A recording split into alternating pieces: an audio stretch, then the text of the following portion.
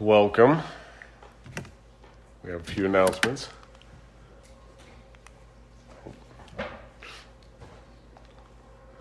We're still feeding the homeless on Wednesdays. If anybody wants to go. Brock is gone, so I need somebody to help me. Shannon. Just saying. You told me I couldn't. I did not. The next women's study is this Thursday, May 19th at 6. The next men's study is this Saturday, May 21st at 9. We'll go through the introduction in chapter 1. And then the next youth night is not this Thursday, but next Thursday. And if we play volleyball again, I know who's on my team. I found a ringer. That's right. No, that was good. It was a good time. That was kind of, well, we were talking about that. That was kind of where our heart was like a year ago. When we started looking for a church out here, it was for a youth group for the girls. But little did we know that it would be a youth group at our house. That was the one thing on our heart. Yeah. With the kids. Yeah. It was fun. We did. We did have fun, huh? We had some good dance moves. Oh, yeah, and then there was a dance party. Our neighbors love us. Yeah. Did I mention something? No, it works out really good because their house, like their bedroom's on the opposite of the house, and their bedroom's on the opposite of the house, so it works out pretty good. Party all night. And then we're going to do a potluck after church on June 5th. So we'll just do lunch here afterwards and be time to get together to know people. Did you not know that was coming? I knew something was happening. Put that down on your calendar. That would probably be a good idea. It would be good if you were here. You might think about it. So, all right. Well, let's pray. Dear Father, I just thank you for this day. I thank you for the way that you work in each one of our lives. I ask that you would draw us closer to you, that you would fill each one of us with your Holy Spirit, and you would give us ears to hear your word, a heart to receive your word, that the words spoken would be your words, that you would guide us, that you would draw us closer to you. Lord, I just ask you would help us to be a light and a witness in our places of work, in our community, in our schools, that we would reflect you by how we act, by how we love others. And just ask that you would watch over our communities, our leaders, that you would bless them, that you would open their eyes to you, that you would bring them to come to know you. The decisions they make would reflect their relationship with you, that they would guide this nation the way you want it guided. Lord, I just ask that you would bring many to come to know you in these last days. It's in Jesus' name I pray all these things. Amen. Amen. So the last few weeks we've been in Romans chapter 1, which God willing we'll finish chapter 1 today. But we've gone through quite a few things. We went through the introduction of who Paul is. Paul's the author of the book of Romans. He wrote most of the New Testament. We talked about his life before and his life after Jesus. Before he lived one way. After Jesus, he lived the opposite way. And that's how it works for us too. Before we know Jesus, usually our lives we live one way. And after Jesus, we live the opposite way. And Paul writes this letter to the Romans to set up his visit for them. Some of the things that he wants to talk about, but right out the gate, he makes it clear that his authority to write the letter and to come speak to them comes from God, not from humans deciding that would be a good idea, but God who sent him. And Paul makes it clear that Jesus is God right from the beginning, and he instructs us on how to live. We learn that Satan is the deceiver of the world, and that he accuses us before God day and night. And some of his accusations are true and justified, and we should ask forgiveness for the things that we have done, and trust that when God forgives us, he never brings it up again. It's gone. It's out of our lives. And recognize that when he does accuse us, and it's not true, which he does do that, he tells us things about ourselves that are not true, You'll never be good enough. You'll never be pretty enough. You'll never be smart enough. You'll never be forgiven. All these things, that we need to recognize those as spiritual attacks. And the best way to deal with spiritual attacks is through prayer, through fasting. We got taught a long time ago that the best way to handle a spiritual attack was to have 3 people picked out that you know that need to come to know the Lord, and pray for them. And when you recognize that spiritual attack, pray for those 3 people. And you kind of take the enemy's attack and you turn it around against them. And that's worked. It's worked great in my life. I can remember being early on, being a believer, and all kinds of things that I'd completely forgotten about come back into mind. All the things I'd done wrong. And that was a spiritual attack. That was the enemy. You'll never be forgiven. Look at all this you've done. You'll never be forgiven for all that. And it went on for a long time, and I was confused because I'd asked for forgiveness, but it'd still come up in my mind. And it wasn't until I started praying for those 3 people. Every time it came up in my mind, I had 3 people I prayed for. And every time I prayed for them, then slowly those thoughts don't come back in my mind. And so I took that as a spiritual attack, and that was one of the ways that I could come against it. So, because the enemy doesn't want those people to be saved. So you take the enemy's attack and you turn it around against them.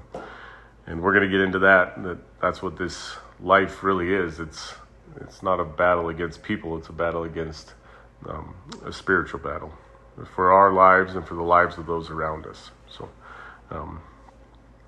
we've learned that Jesus, even though the enemy's accusing us, that Jesus is pleading for us. And what better defense attorney to have than Jesus himself in heaven pleading for us. And he doesn't leave us. He never leaves us. He doesn't come into our lives. We don't get saved. And then even if we choose to walk away from our faith, he never leaves us. He's always with us. He never abandons us. We learned about that. And we talked about our feelings, how the enemy can, even though he can't take away our salvation, he can't make us ineffective. And he can do that in many ways, but one of the ways is to try and get our feelings to guide us. I don't feel like going to church today. I don't feel like worshiping today. I don't feel like loving this person today. I definitely don't feel like loving my enemy today. Well, those feelings are wrong, and they can misguide us. And that's oftentimes what our feelings can do. Our feelings can lead us down a path.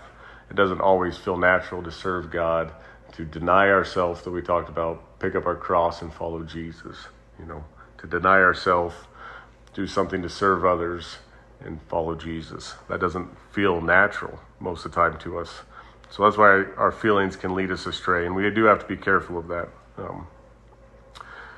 We talked about murmuring and complaining, that's not just something that happens out loud. We talk about the Israelites wandering through the wilderness and murmuring and complaining, and I don't think it was just them constantly talking out loud. No, I think it was in their heads. Do I really have to eat this manna again?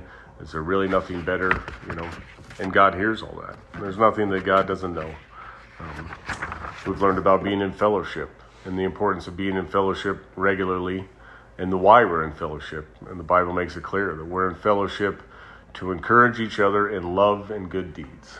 So we have all this time that we spend in the world, but it's important that we come together in fellowship and encourage each other. And you think of all the ways that the world can distract us and take us away from serving God or diminish our faith.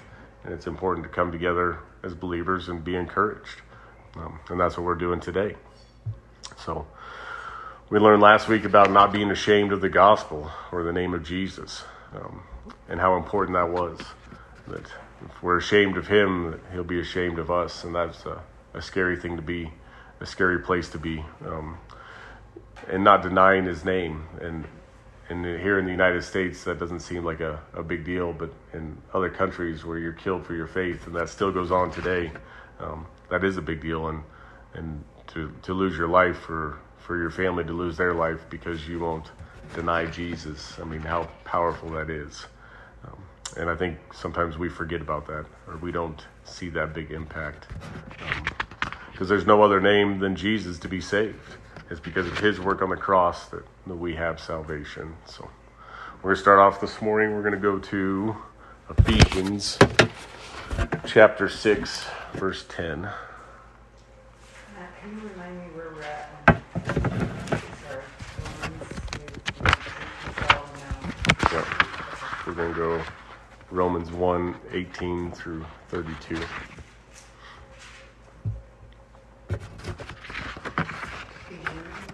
Yep, so Ephesians chapter 6, verse 10. So we've kind of learned up until this point in Romans, Paul's authority, who Jesus is, that Jesus is God, and what that means, what God's love is, a little bit of what we're to do as believers, how we're to live. But now Paul gets into what we're not to do, and that there is a spiritual battle out there, and I think this is the best place in Scripture that defines that. So Ephesians chapter 6, verses 10 through 12. So a final word, be strong in the Lord and in his mighty power. Put on all God's armor so that you will be able to stand firm against all strategies of the devil. For we are not fighting against flesh and blood enemies, but against evil rulers and authorities of the unseen world, against mighty powers in this dark world, and against evil spirits in the heavenly places. So here Paul tells the Ephesians to put on the full armor of God, and that's a study probably for another time. And the reason he tells them that is because the fight is not against flesh and blood. He makes that very clear. And I think sometimes we misunderstand that we want to think that we need to go straighten this person out or go tell them how wrong they are. And the battle is not against flesh and blood. It's a spiritual battle. And the best way that we can handle that is through prayer. Praying for others. And we'll get more into that here at the end. But the battle is definitely, if it's not a flesh and blood battle, it's not against other people. It's not against any people group either. And that's important too. Sometimes the church, I think, gets that wrong.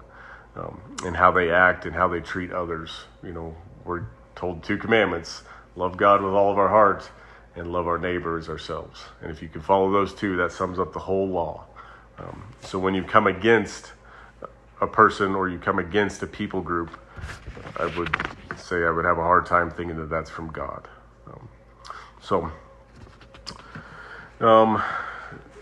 And again, one of the ways that we've talked about too, one of the ways the enemy tricks you is, did God really say? Did God really say this? We talked about that with Adam and Eve. And did God really say? And the best way to know, did God really say, is to spend time in his word and to know, what did God really say? Get in his word every day. Spend time in prayer with him every day. There is that spiritual battle every day. So with that in mind, let's go to Romans 1:18. And that's where we'll start today.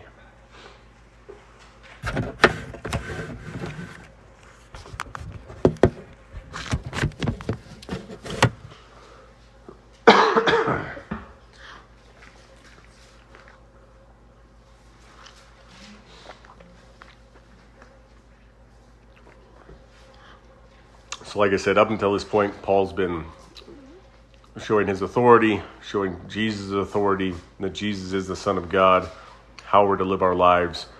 But now he's going to warn us on what not to do and what evil is out there. So here, picking it up in Romans 1:18. For the wrath of God is revealed from heaven against all ungodliness and unrighteousness of people who suppress the truth in unrighteousness. Because that which is known about God is evident within them, for God made it evident to them. For since the creation of the world, his invisible attributes, that is, his eternal power and divine nature, have been clearly perceived, being understood by what has made us, by what has been made, so that they are without excuse. So there's a lot that is in these few verses, but just kind of start at the top here. It says that they suppress the truth. So in order to suppress the truth must be in you first. You can't suppress it if it's not inside you. So the people that Paul's talking about here already know the truth about God. They know that he's the creator. They know that he's the sustainer of life. They know that forgiveness comes through him, through the Messiah, through Christ, either to come or from where we're looking at it, Christ who already came and died for our sins. And God has made himself known to everyone, it says. He has made himself known to everyone since the creation of the world. So everyone he has made himself known to. And we talked last week about I take God at his word. I take the Bible literally. If God says it, I believe it. So if he says he's made himself known to everyone since the creation, then I believe it. And I think there's times that we can get off track or think, no, that can't really be true. And my brother here a few years ago challenged me and said, I don't understand how you could serve a God who creates people, but then the only way that they can be saved is to know Jesus. But what about these remote villages and wherever, South America, that don't know Jesus? Well, here God makes it clear that that's not true, that everyone he's made himself known to. So my thinking with that is, one, don't take yourself down a rabbit hole that you don't know. Do you know of an actual people group that never came to know Christ? And two, God sent people all throughout the world to proclaim his name. But that's not the only way that he proclaims his name. So if you want, you can always Google this, but there's, in Muslim communities, there's a thing that's been going on where an entire community will have the same vision one night or the same dream one night. And it's Jesus himself revealing himself to them in a dream or in a vision, And this is an entire community that will come, Muslim community that will come to know God. And you can Google it and read the stories about it, So I think sometimes the enemy, we've talked, can make us ineffective or wants to twist God's word. Well, God makes it very clear there. He's made himself known to everyone in his way. He didn't create, and we'll get into this, but he didn't create anyone for them to be destroyed. And he makes that very clear in his word too. So I think sometimes in defending our faith, people are going to come against it, and it's good to know what God's word says. And he didn't create anyone to be destroyed. He makes that very clear, and we're going to get to that. And he didn't create anyone without hope, the hope of salvation. So Romans 15:13, we won't go there, but it makes it very clear that God is the God of hope. And the hope that the Bible speaks about is not a wish, but a guarantee of things to come. It's not I wish, I hope this lottery ticket's a winner. It's a guarantee. I hope, I know that I have salvation through Jesus. So, like I say, the Bible's hope is very different from the worldly hope. It's not a wish, but a guarantee of things to come. So we'll continue on here in Romans 21. Romans 1:21. For even though they knew God, they did not honor him as God or give thanks, but they became futile in their reasoning, and their senseless hearts were darkened.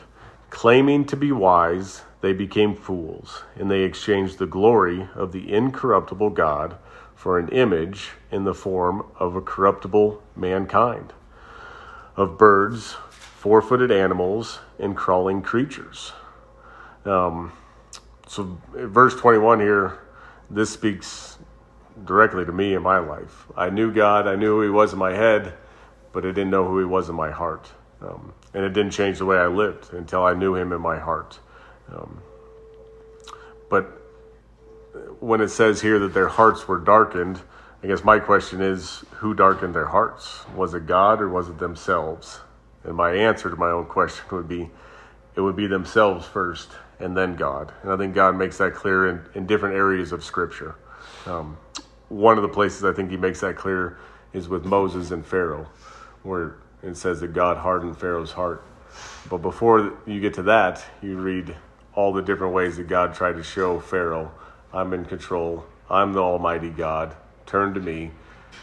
And Pharaoh, one time after another, hardened his own heart. And then finally God gave him what he wanted. And God ultimately gives us the desires of our own hearts, no matter what they are. He will hold off for a time, but eventually he gives us what we want. And that can be, you think about it, if we want to live a life separate from God, That's not what his desire is. He wants us to come to know him. He wants us to have a relationship with him. But if we choose to live that life separate from him and never ask him into our lives, then for all of eternity, that's what he gives us, a life separate from him. And that's not his wish. That's not why he created us. But that's what we can choose to do. We can live that life separate from him, and that's where we end up. We end up in hell, eternally separated from God. But that's not his desire. And let's go to 2 Peter 3:9.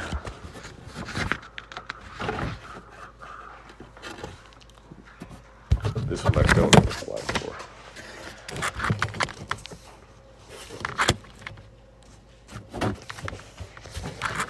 Yep, 2 Peter 3:9.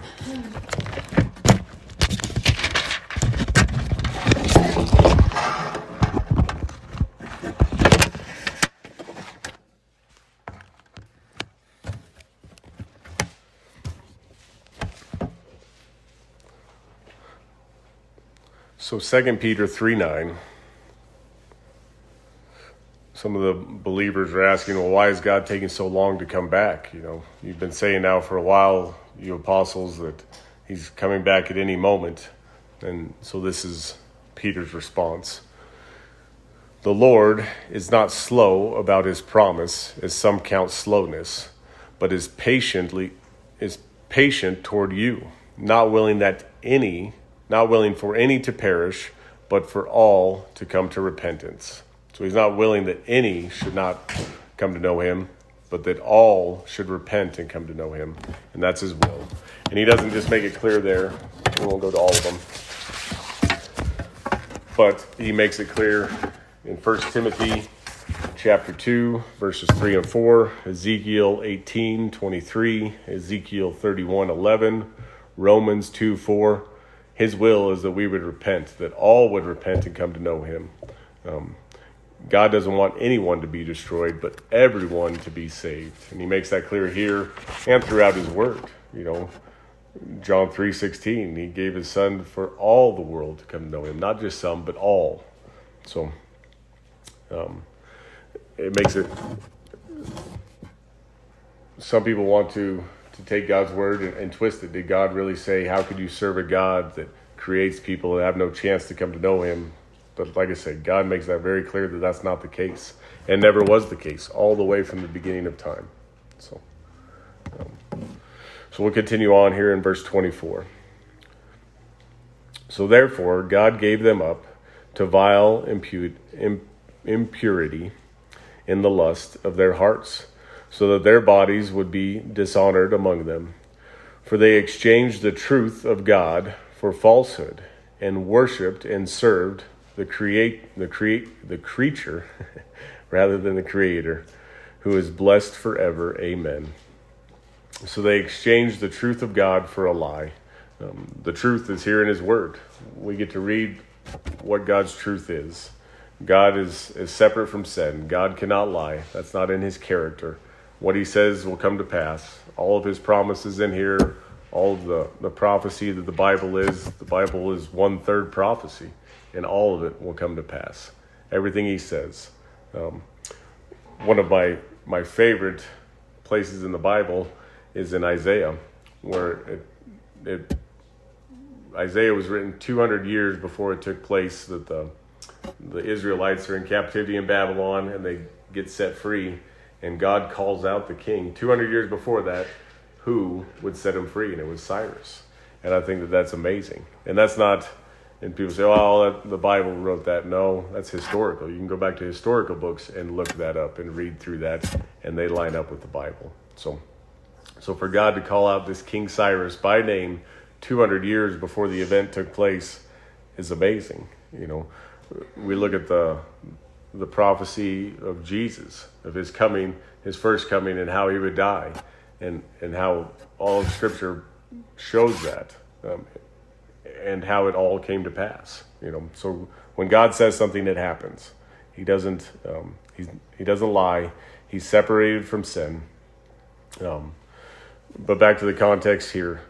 Then they began to worship the creation instead of the Creator. I can think of many ways that we worship things of this world instead of God. We can worship money. We can worship power, fame. We can worship popularity. You look at social media and how many likes do I have and how important is that to me.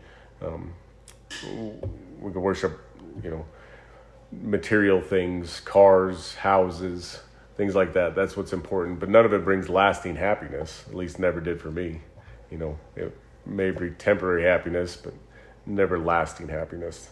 Not the same lasting joy that I received from having that relationship with Jesus, asking him into my life and letting him lead and guide. And the other ways I think about worshiping the creation, you hear many people worshiping the sun and the moon and the stars, and you think, oh, well, that was old times. We're past all that.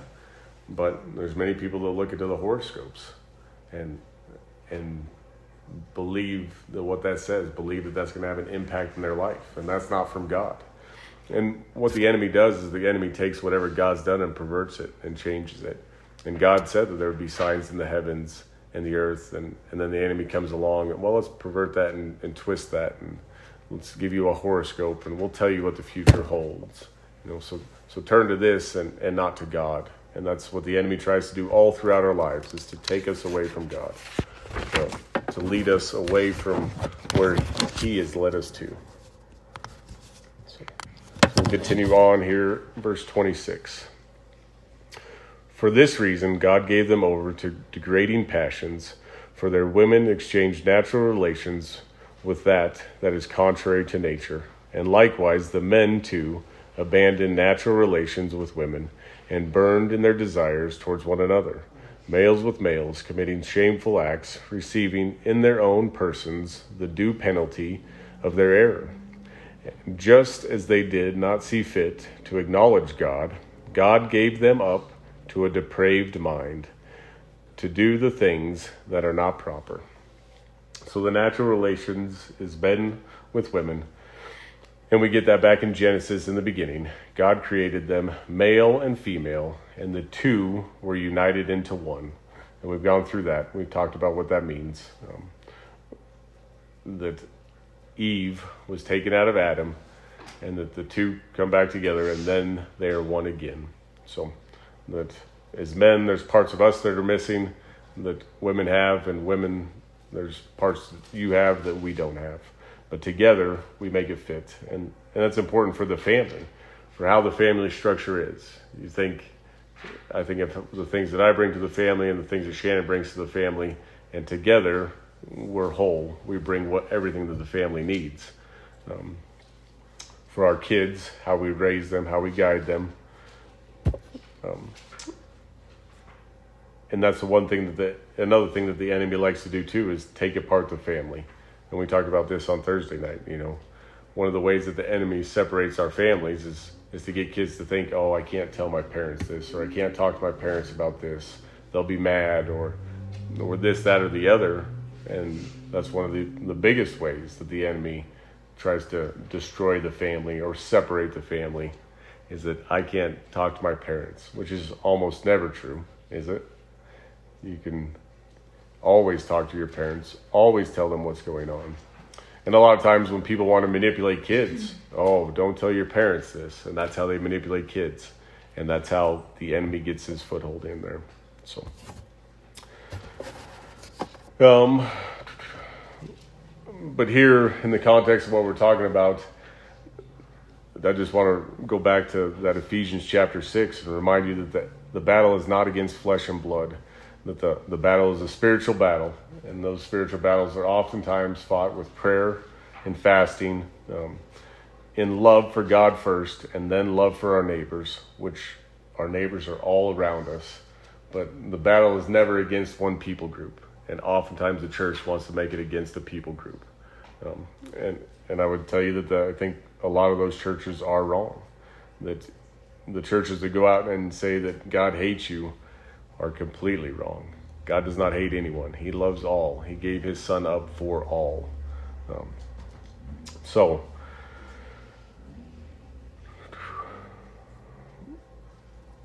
down in verse 28, though, you see that just as they see fit, or just as they did not see fit to acknowledge God, God gave them up to their depraved minds. God gave them up to the desires of their heart. And that's ultimately what God does. He gives us the desires of our heart. He will resist for so long until he knows the outcome in the end, that there's no turning back from this. And he gives us the desires of our heart. And the desires of our heart can be good also, not just bad. And we read about the bad parts here in this area, but the desires of our heart can be good. And if the desires of our heart are not good, we can ask God. Ask God to help us. God, please give me a heart for the lost. Please give me a heart for the hurting. Please give me a heart for the things that break yours, God. And he answers our prayers every time. We kind of talked through this earlier too, that it came up when we were feeding the homeless. That this man, oh, you really believe that what the Bible says? You really believe that people live to be 900 years old? You really believe all this? You believe that God really created the heavens and the earth, or the earth in 6 days? And my answer is yes, I really believe that. I believe God at his word. Absolutely I do. And he says, well, haven't you ever seen the comedians, the tall guy and the short guy? And I'm not sure which guys he's talking about. I was trying to think. He says, but they get together and he says, they prove right then and there that the Bible's not true. He says, and they use the Bible to do it. And I said, okay, well, how's that? He goes, well, they say, they take you to where it says in the Bible that where 2 or 3 are gathered, Jesus is present. And he says, and then they take you to where it says, if you ask anything in Jesus' name, he'll give it to you. And he says, well, go get together with your friends and pray for $1 million. And if you get it, then you know God's true. And if you don't, then you know that he's not true. Well, that's not the way it works. God, they're just picking and choosing places in Scripture to fit theirs, but they're not looking at the whole Scripture. When our prayers and our thoughts line up with God's desire, when they're not self-serving, the Bible makes it clear that when we're praying and asking for things that are self-serving, that God doesn't answer that he doesn't give us that. But when we pray and ask for things that does line up with God's will, like, God, give me a heart after your heart. Give me a heart for the people that are lost in this world. He answers those prayers every single time. God, strengthen my marriage. He answers that prayer every single time. Marriage is an institution from God. God created it, not man. And that he will honor that he will come alongside each and every marriage out there. That he wants all marriages to be successful. And so every time that we pray that, yes, he answers 100% of the time. It's never his will for us not to be married. It's never his will for us to be divorced.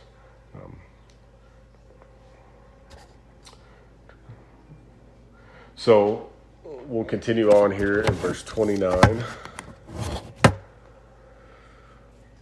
So people, having been filled with all unrighteousness, wickedness, greed, and evil, full of envy, murder, strife, deceit, and malice, they are gossips, slanderers, haters of God, insolent, arrogant, boastful, inventors of evil, disobedient to their parents.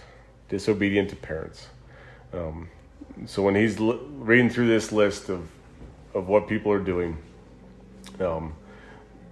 this is a pretty bad list.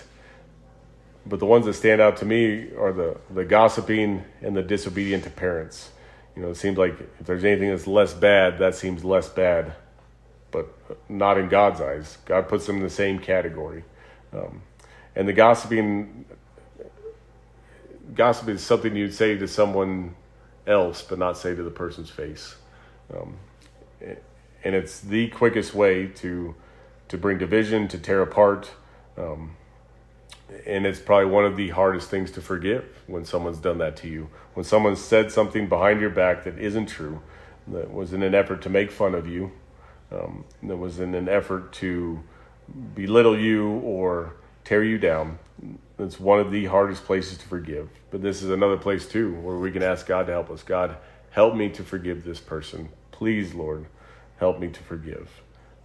And pray for them. We're told to pray for our enemies. When someone's come against us, when we pray for them, God changes our heart, I think, in that situation. And most every time that I've done that, he's changed the situation too. where there's a conflict with someone at work, when I've prayed for them, God, please bless them. And even though if I don't truly mean it, just saying the words over again every morning, God, please bless this person. He changes my heart and ultimately changes that situation. And in some way, he opens it up where I do have a relationship with that person, or I can have a conversation with that person that I couldn't before. And it's nothing to do with me, but it's everything to do with the work that he does. I changed my mind and decided to follow him, and he changes my heart. That's how it works. So,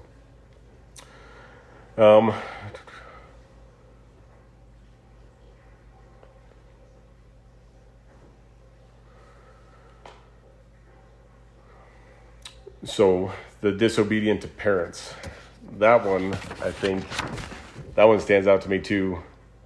I think sometimes we play it off as it's not that bad.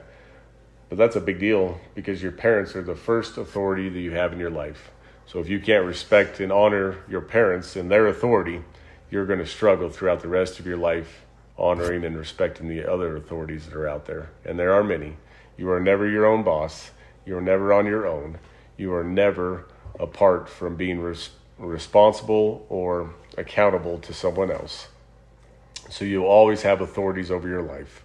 And it's an important lesson for us to learn early on to have that authority. Are you taking notes? No, I can't find the Bible app. Oh, okay. So it's important for us to learn early on that respecting our parents, respecting authority is what God is asking us to do.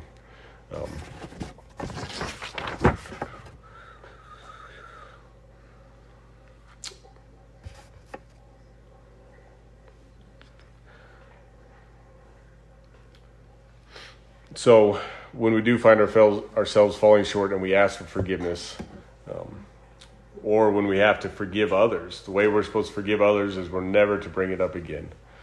That's the example that God sets for us. He never brings it up again. And we kind of went over this last week with Sarah in Hebrews chapter 11. So Sarah is Abraham's wife. They're promised a kid. They're promised many descendants. And they're both old, and they have no kids. So God comes to them and says, yep, this time next year you'll be pregnant. And Sarah laughs. She doesn't believe. But we don't read that in Hebrews. And so we talked through that. And I think that's a perfect example of God forgiving and removing it from the record. So I do believe that Sarah, the Bible, in Genesis says that Sarah laughed. I believe that happened, that she laughed, that she didn't believe a year from now she would be pregnant. But somewhere in that time after that, she asked for forgiveness. And before Jesus, they would offer sacrifices, and that would cover up sin. But Jesus, after his sacrifice on the cross, he took away our sins. So I believe that she asked for forgiveness at some point in her life, that she was forgiven, and that God did what he said. He took away her sins as far as the east is from the west. He removed it from her record, and he never brought it up again. And then when we get to read about it in Hebrews chapter 11, and it says that she received in faith. Well, that's because God removed it from his record. Because of the work that Jesus did on the cross, he removes our sins, and he never brings it up again. And that's how we're to forgive. We're to forgive someone. We're never to bring it up again. If we think about it, we're to ask for forgiveness then, but we're never to bring it up again to them.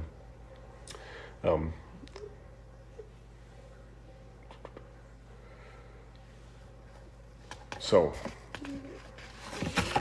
let's continue on in verse 31. Without understanding, untrustworthy, unfeeling, and unmerciful, and although they know the ordinance of God, that those who practice such things are worthy of death, they not only do the same, but also approve of those who practice them. So just as we have the ability to encourage one another in love and good deeds, we also have the ability to encourage others in practicing evil. And I can think of many times in my life where I've done that, where, oh, come on, come drink with us tonight, try and encourage people to come do whatever it was we were doing or whatever it was that I was doing that was sinful. But it's a choice, and it's not how I have to live my life. Now I can encourage others in love and good deeds with what God says.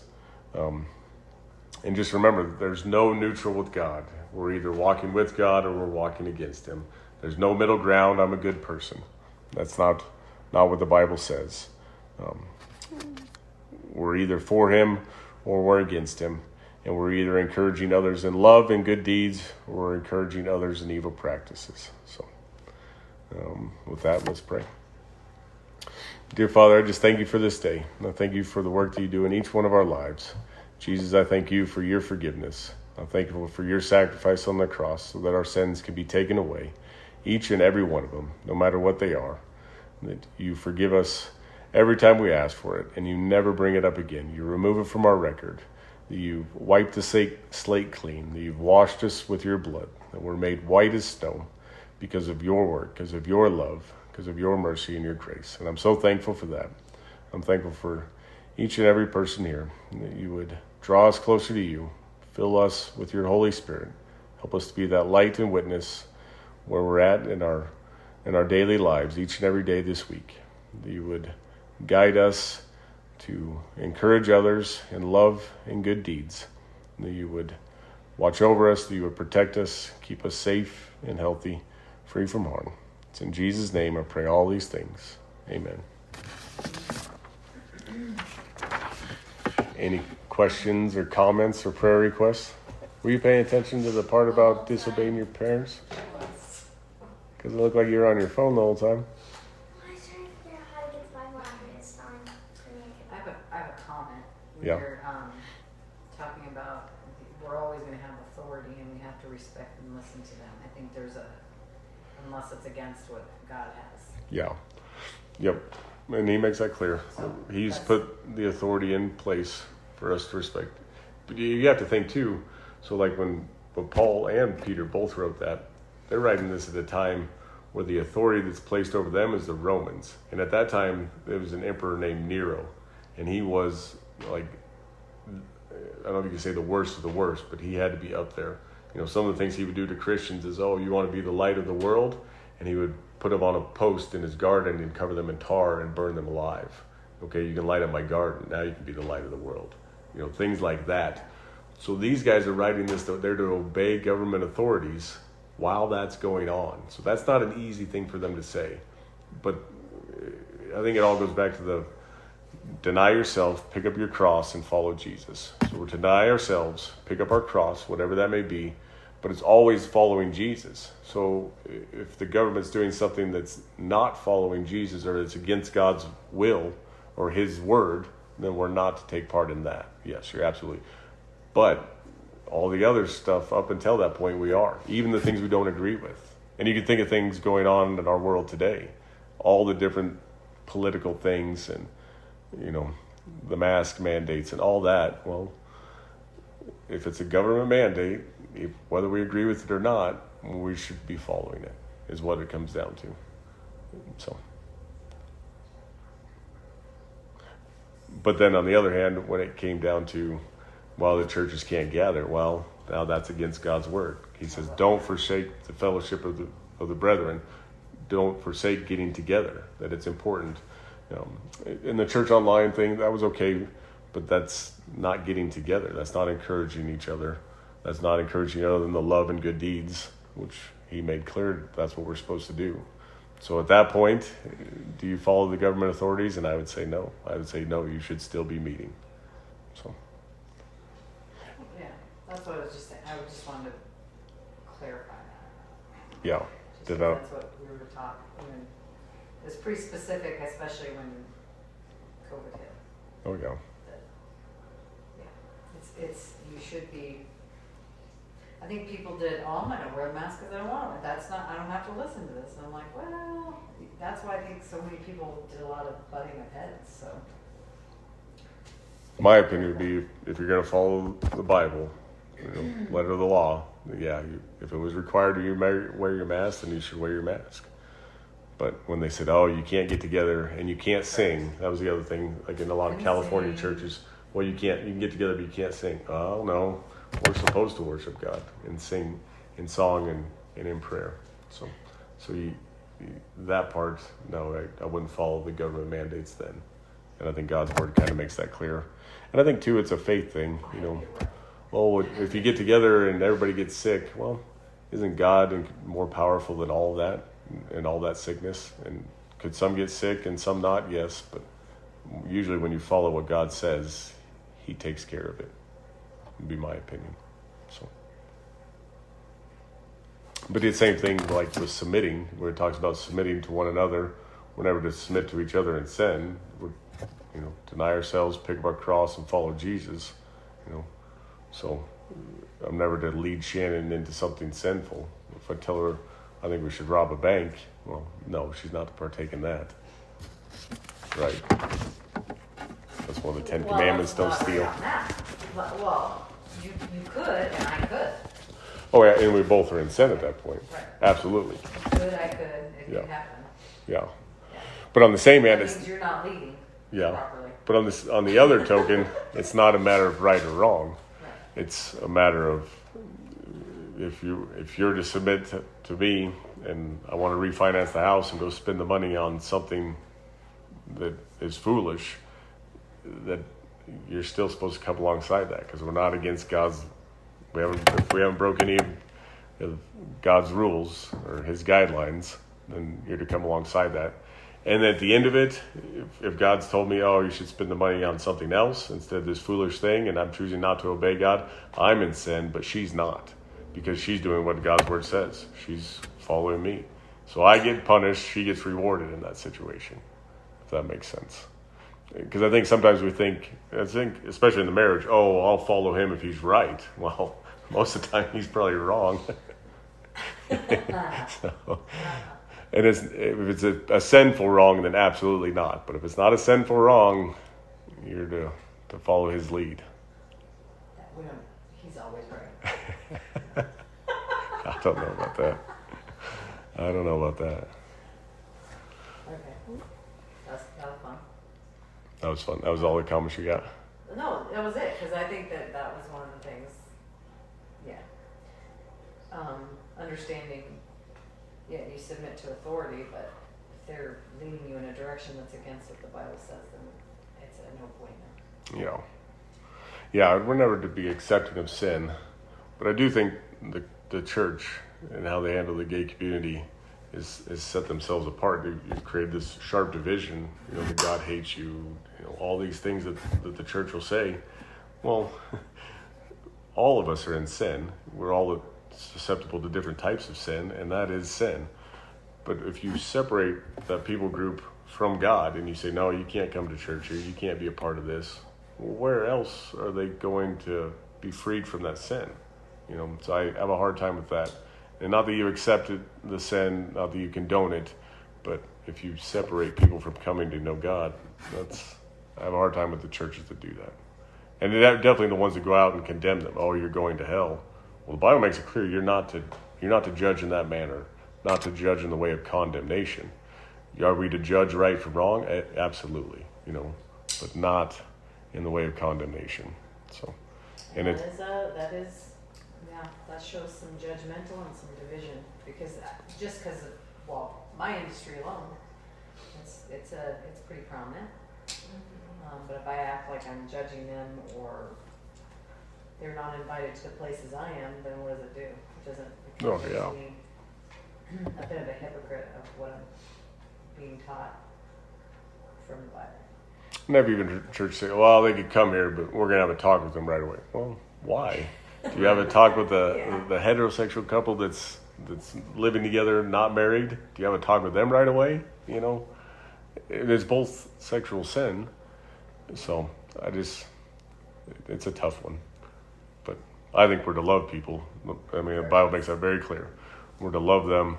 We're not to condone it. We're not to say, oh, yeah, you're right. It's okay that you do that. It's not that big a deal. No, it's sin.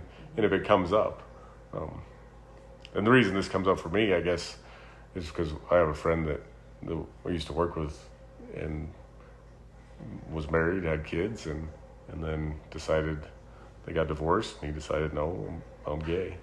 And one of the first things that happened was people that we knew, Christians that we knew, told him all kinds of things that, oh, you're going to hell, all these awful things. And it was pretty amazing. I mean, there are no coincidences. I don't believe in coincidences, but the Holy Spirit had a plan because we had just studied kind of through what the Bible says about homosexuality. We just studied through that. And he had called me up and, called me up and was talking. And I needed some help installing the sliding glass door, so he came over and helped me do that. And so he was able just to ask, well, does the Bible really say? And we had just gone through it. So this is what the Bible says about it. Not that you're separated and can never have a relationship with Jesus, but yes, this is what the Bible says. It calls it out sin. I didn't deviate from that for him, but I still love him. I would give anything for him to come to know Jesus. Anything. So, because I think that's the only chance. That's the only way I was able to be separate from sin was because of the work Jesus did. So that's why I have a harder time with it, or it's more in the back of my mind. Well, because I think you're in a situation where he's a part of our lives, and he's a really good friend. And so I think both of us have a heart for it, because I think we watched a congregation, a church, kind of push us away. Yeah. Well, it's And interesting, lots of gossiping and. It's hard. The girls that I have Bible study with on Wednesdays aren't my old neighbors, and you didn't hear this. And Put your earmuffs on. one of them is Mormon, Yeah. and we just get together, and she's interesting because she also studies theology, so listening to her perspective on things, I just love it. Yeah. But her son, she's like, he likes all the girl stuff. And growing up in the Mormon church, she's like, this is going to be really hard if it does come out that, he is gay or something. But she's like, he wants his nails painted. For Christmas, his sister buys him girl things. This is how he was born. He's not seeing, he doesn't watch YouTube, he doesn't watch, he was born this way, and these are the things that he likes. And I haven't talked with her about it in probably over a year, but it was interesting hearing her perspective and what does that look like. She's like, I can't imagine that God's like, oh no, she feels like God created him, So. But I think what it is, people say, well, I've had these feelings or been this way ever since I was little. And I think we're all susceptible to different sins, and the enemy knows what they are. I think part of it, too, is, the enemy, we talked about this, the enemy is our own sinful nature. It's the world kind of system. And then it's the devil and his demons. It's kind of a threefold enemy. But, so, the enemy wants to accuse us, and I think, too, the enemy wants to accuse, like, a boy that likes more girl kind of stuff. Oh, well, you must be gay then, Well, they accuse you of that. Well, that's one of those accusations that's not true. That's not how God made him. That's not how God made you. Just because you like things or you talk a certain way, you have a lisp or whatever it is, oh, you act gay. You must be gay. And you hear that over and over and over again, and then eventually you believe it. You believe the lies of the enemy. But I think people have tendencies to do something one way or the other. The world perverts that and twists and says, oh, this is who you are. And that's not true. And I think it's a sinful thing too. We all have sinful natures. I can remember drinking when I was a little kid, like younger than them, Just your dad would give you a beer or let you have a sip of his beer. And that was an attraction to me. But that wasn't who I am, and that's not who I am now. And that's all because of the work Jesus did. And I think it's the same in the gay community. Well, I have these feelings. Well, your feelings will lead you astray. And that's one of the things I think we get messed up too in society is, oh, I feel this way. Well, that's not, just because you feel that way doesn't mean you're right, So, and sin definitely gets a hold of people and misleads us. And I think that's exactly what it is. It's just sin. So That's, yeah, it's kind of a, how old is he? Oh, I don't know. 7? Yeah. The hard part is then if you encourage it, then that's when they, you know what I mean? That if you encourage it too, it's like, then they kind of pick up on, well, I guess this is okay too. I don't know. It's I call it a sticky. You know, what do you do in that situation? But I think with our friend, I think he was told at a young age, you're different. oh yeah. You are very different. And eventually And he'll even admit it. He was told by his brother or his sisters, and then his dad, not his brother, his dad. I mean, that's just how they treated him. It was just bizarre, and I'm like, huh. but all because he was different. I mean, just had He different did. way of looking at things, Yeah. different way of talking, Definitely. Yeah. you know. But that doesn't make that who he is. Yeah. You know? But I think the enemy uses that, oh, look, all these people are telling you this all throughout your life. And anybody we talk to, like, oh yeah, he's always been that way. We've always wondered about that. Well, how can you say that about other people? You know? It doesn't make it true. So, I don't know. To me, it's a tough one. It's a sensitive subject. Yeah. Just because it's hard. And especially now, like with the whole transgender thing and all that goes on. That's very tough too. So I don't want to feed into it. Are you still playing games on your phone?